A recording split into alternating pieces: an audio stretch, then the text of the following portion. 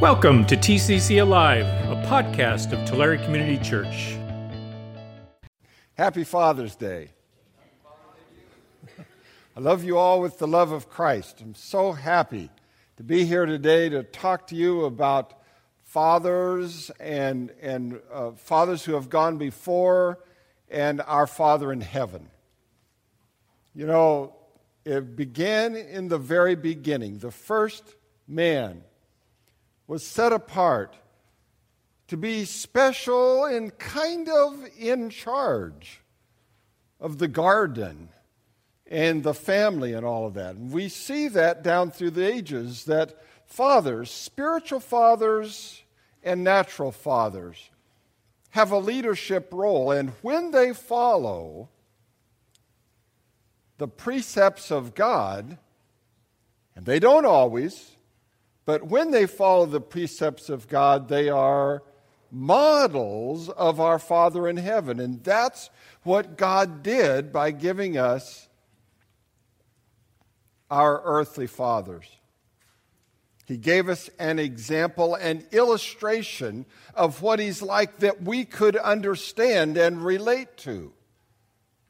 Now, I understand that not all fathers are good fathers, nor very good illustrations. But the idea is there, the concept of the greater strength, the greater size, the greater capabilities in many instances, and in a courage, and even a combativeness from time to time to get it done. That's what our Father in heaven is like. So thanks be unto the Lord for our fathers, our dads. We have had many spiritual fathers all through the Old Testament. All of the prophets and the kings, and those were spiritual fathers to us, given to us for a specific purpose, many different things, but the specific purpose of telling us the truth about God. Telling us whereby we ought to live our lives, and telling us by voice and actions how we ought to live out before the Lord our God.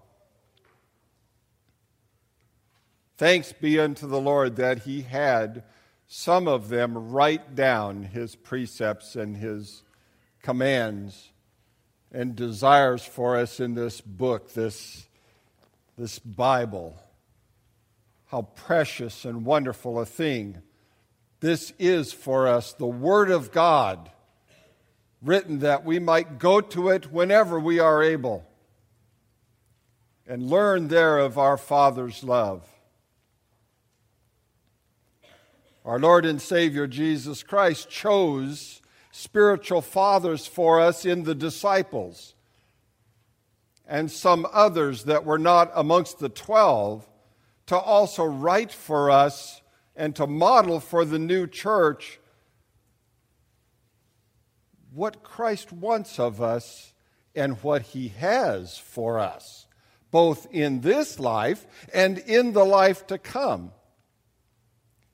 And one of those fathers was John the Apostle. John was called to do much of the writing of the New Testament in his gospel letters and Revelation. And he was the disciple of his own admonition that Jesus loved. You know, there were these concentric circles of relationship around Jesus. There was the 500 and some disciples. There were the 70 of an inner group that were sent out and given special capabilities. And there were the 12 disciples of Jesus who were closer than all the others. And within those 12, there were 3, James, John, and Peter. And within those three, there was one that Jesus had a special relationship with, and that was John the Apostle. He wrote the Gospel of John probably in the neighborhood of something like 75 to 85 A.D. We know that it was after the destruction of Jerusalem, and we know that John passed into eternity somewhere around 95 to 100 A.D., so somewhere in there he wrote his messages to us, the Word of God as revealed to him by God, the Holy Spirit. And it's the Gospel of John that we have chosen to take the next several weeks and look at very carefully. We're not going to go through it from front to back, burn it like a cigarette. We're going to jump around as each preacher is led by God. We're going to look at some high points. And I'd like to start by reading a quote by William Hendrickson, the editor of the New Testament commentary. He says this. These are part of the reasons why we've chosen John for this specific time. The Gospel according to John is the most amazing book that was ever written. Put off thy shoes from off thy feet, for the place whereon thou standest is holy ground. This may well be the attitude of anyone who steps upon the threshold of the study of this book. For the faith in Jesus Christ as the Son of God has received glorious confirmation. The reason for this will become clearer immediately. The book tells us that evidently in the days of the Emperor Tiberius and of the Tetrarch Herod Antipas, there was living in the land of Palestine a Jew named Jesus, who claimed that he was the rightful owner of all things, the bread of life, the living water, the good shepherd who would give his life for his sheep, the one who would rise and raise the dead at the last day, the very Messiah, the way to God, the proper object of faith and worship, a person so completely and in every sense divine that he was able to say, I and the Father are one. Let us pray.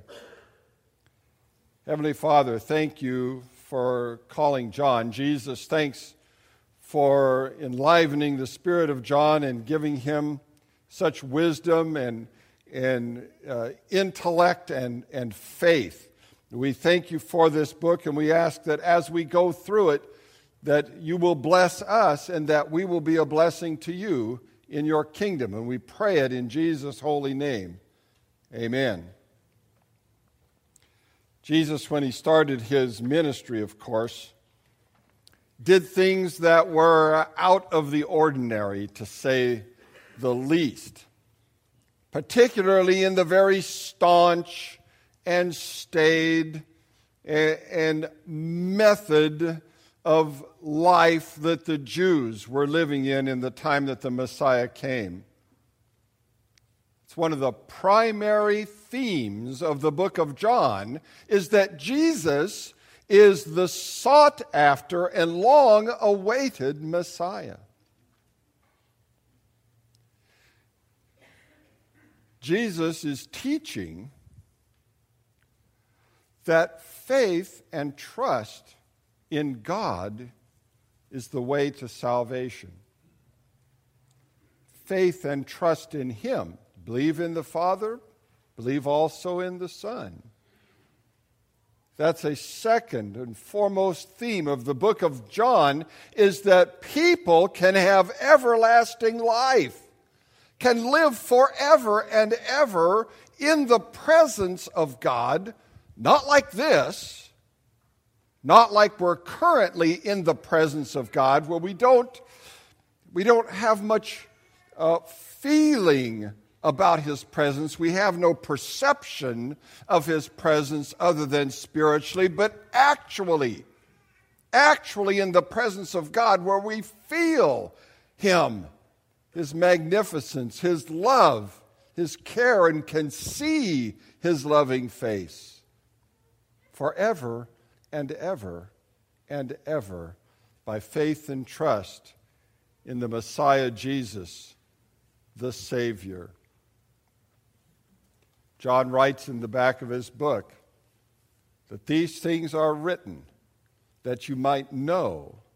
And the word in the Greek is gnosko, a word that means completely or fully, that you might know completely and fully and truly that you have everlasting life. It's a purpose, number 3, for the book, written so that you might know, so that you might have confidence, that you might have peace and joy and abundance of life here and now.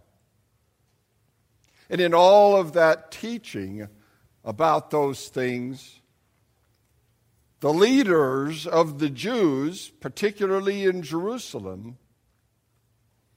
were interested in Jesus not in a good way. For people were following after Him, and there was this desire to get the people back, a jealousy among the leaders of the Jews, the scribes, the Pharisees, the Sadducees, the priests.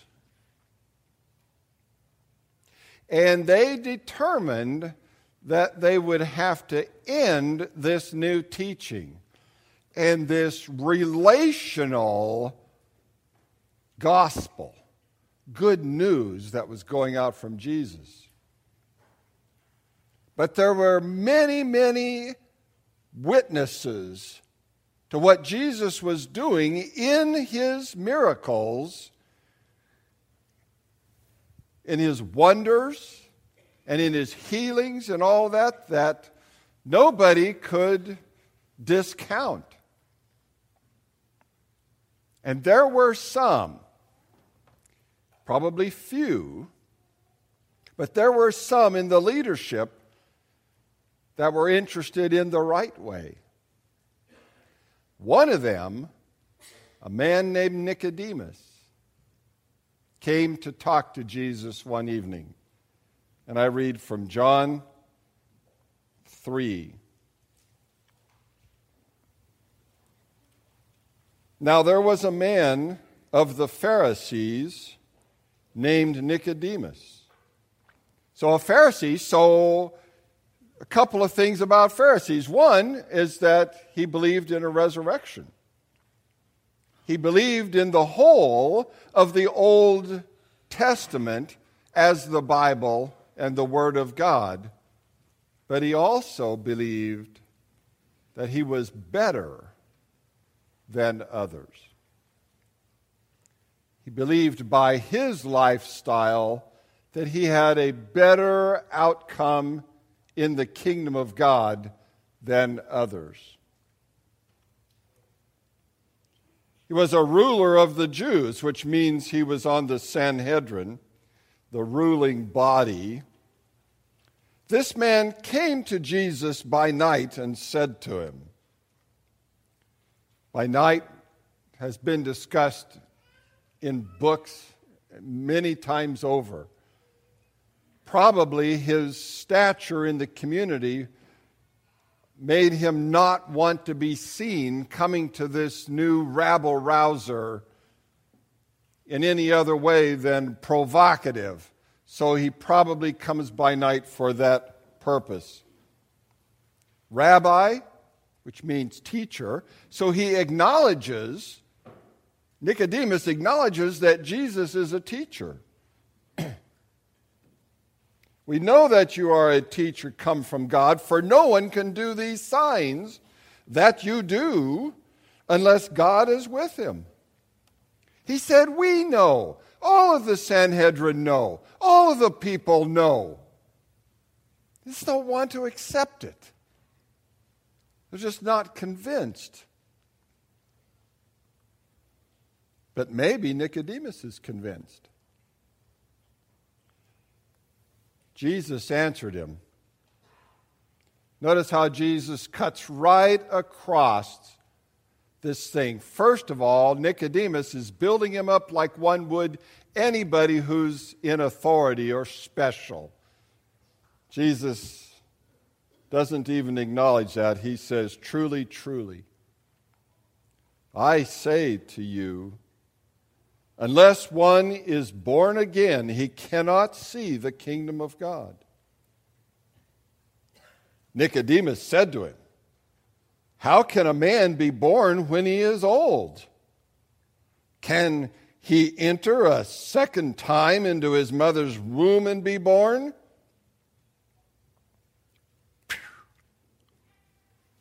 Jesus says it in just a little bit. He says to Nicodemus, if I speak to you in earthly things and you don't understand, how will you ever stand? How will you ever understand if I speak to you heavenly things? Being born again is an earthly thing. It's faith and trust given to us by God here and now in this life. You only get this one life. To believe and trust in Jesus Christ as the Messiah, as the King of Kings and the Lord of Lords, and the way, truth, and the life. And Nicodemus is thinking about physical things. Jesus answered, truly, truly, I say to you, unless one is born of water and the Spirit, he cannot enter the kingdom of God. A lot of teaching about this one, of water and the Spirit. People see two things there. Sometimes they see the water as physical birth, and the Spirit as spiritual birth, the coming of the Holy Spirit. But in Matthew and Mark and Luke, they all talk about the water and the Spirit together concerning baptism. So it's an outward sign and an inward work that has taken place in the person who will be saved. The inward work coming first, the trust and faith in Jesus as Lord and Savior. That which is born of the flesh is flesh, and that which is born of the Spirit is spirit. Do not marvel. So, he's marveling. You must be born again. The wind blows where it wishes, and you hear its sound, but you do not know where it comes from or where it goes. So it is with everyone who is born of the Spirit. This thing is difficult to understand. This speciality, this holiness, this being set apart in the world, different from the world, different from other people. It's difficult to understand because we look like everybody else. But we're different. Jesus told Nicodemus, no, this whole thing is captured in the heart. It's not reasoned out by the mind. It hits us in our very motivation.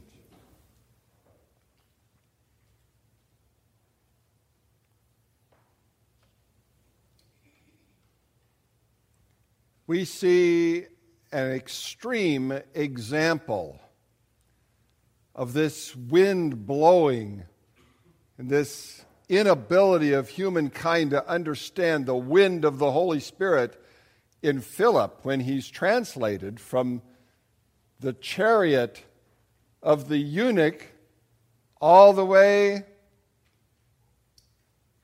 to the Mediterranean Sea. Instantly moved physically and spiritually to a different place. That may or may not ever happen to us.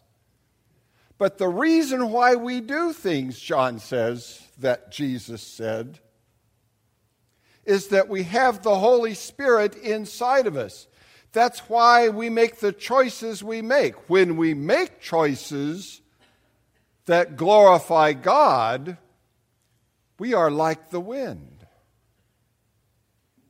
The world cannot see where it comes from or where it's going. They don't understand it at all. Why would somebody make that choice? Why didn't they just grab all the gusto they could get? Why didn't they just put themselves forward to be the biggest thing, the biggest shot they could possibly be? Why would they let somebody else get all the credit? Why would they let somebody else get the honor and the glory? Why would they do that? Because of the Holy Spirit.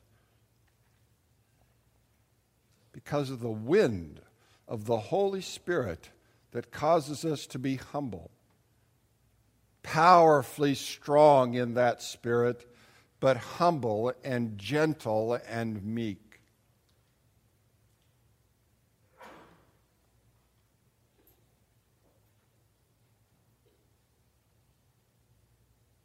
Nicodemus said to him, "How can these things be?"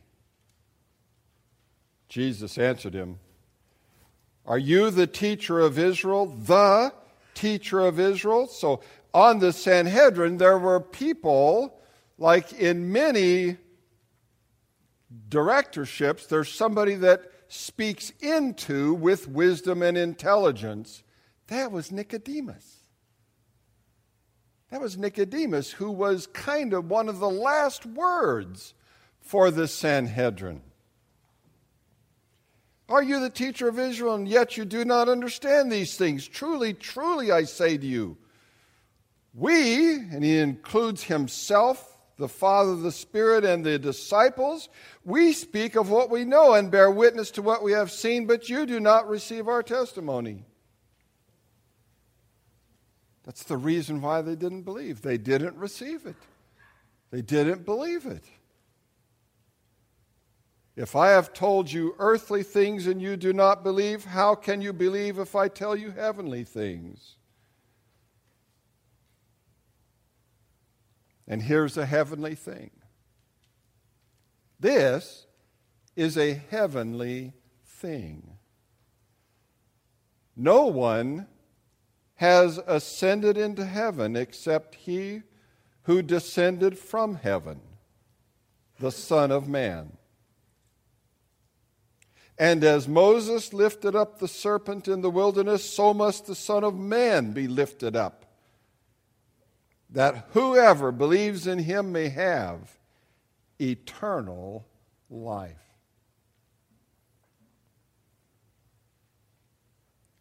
This is the book of John. It's full of wisdom and encouragement. It's full of information. It's a blessing to read it. John wrote that into his last book of Revelation, which he wrote probably around the end of his life, around AD 90, 95. He said you cannot add to or you cannot take away from this book without penalties, for this is the Word of God. Let us decide right now, be we earthly dads or moms, be we children, that right now we are going to believe with all of our hearts and souls. We're going to believe that there is one way to heaven and one way to life everlasting and one way to abundant life here on this earth, and to follow Jesus Christ as he would have us follow him. Notice, I didn't say, as we decide to follow him. I did say, as John the Apostle wrote, that we should follow him. So let us take up this book together. Let us read it and study it and follow it and take it to heart and put it into practice in our lives, we will be the better for it. Let's pray. Thank you, Heavenly Father, for choosing men and women to be leaders, to show us the way, for we falter too quickly and too easily. But help us take up this book. Help us to study and put it into practice in our lives and commit our lives on a daily basis to following your word. O Lord Jesus Christ, Savior of all, this is our prayer in your name. Amen. Thanks for listening. If you want to know more about the ministries and mission of Tulare Community Church, visit us at tccalive.org.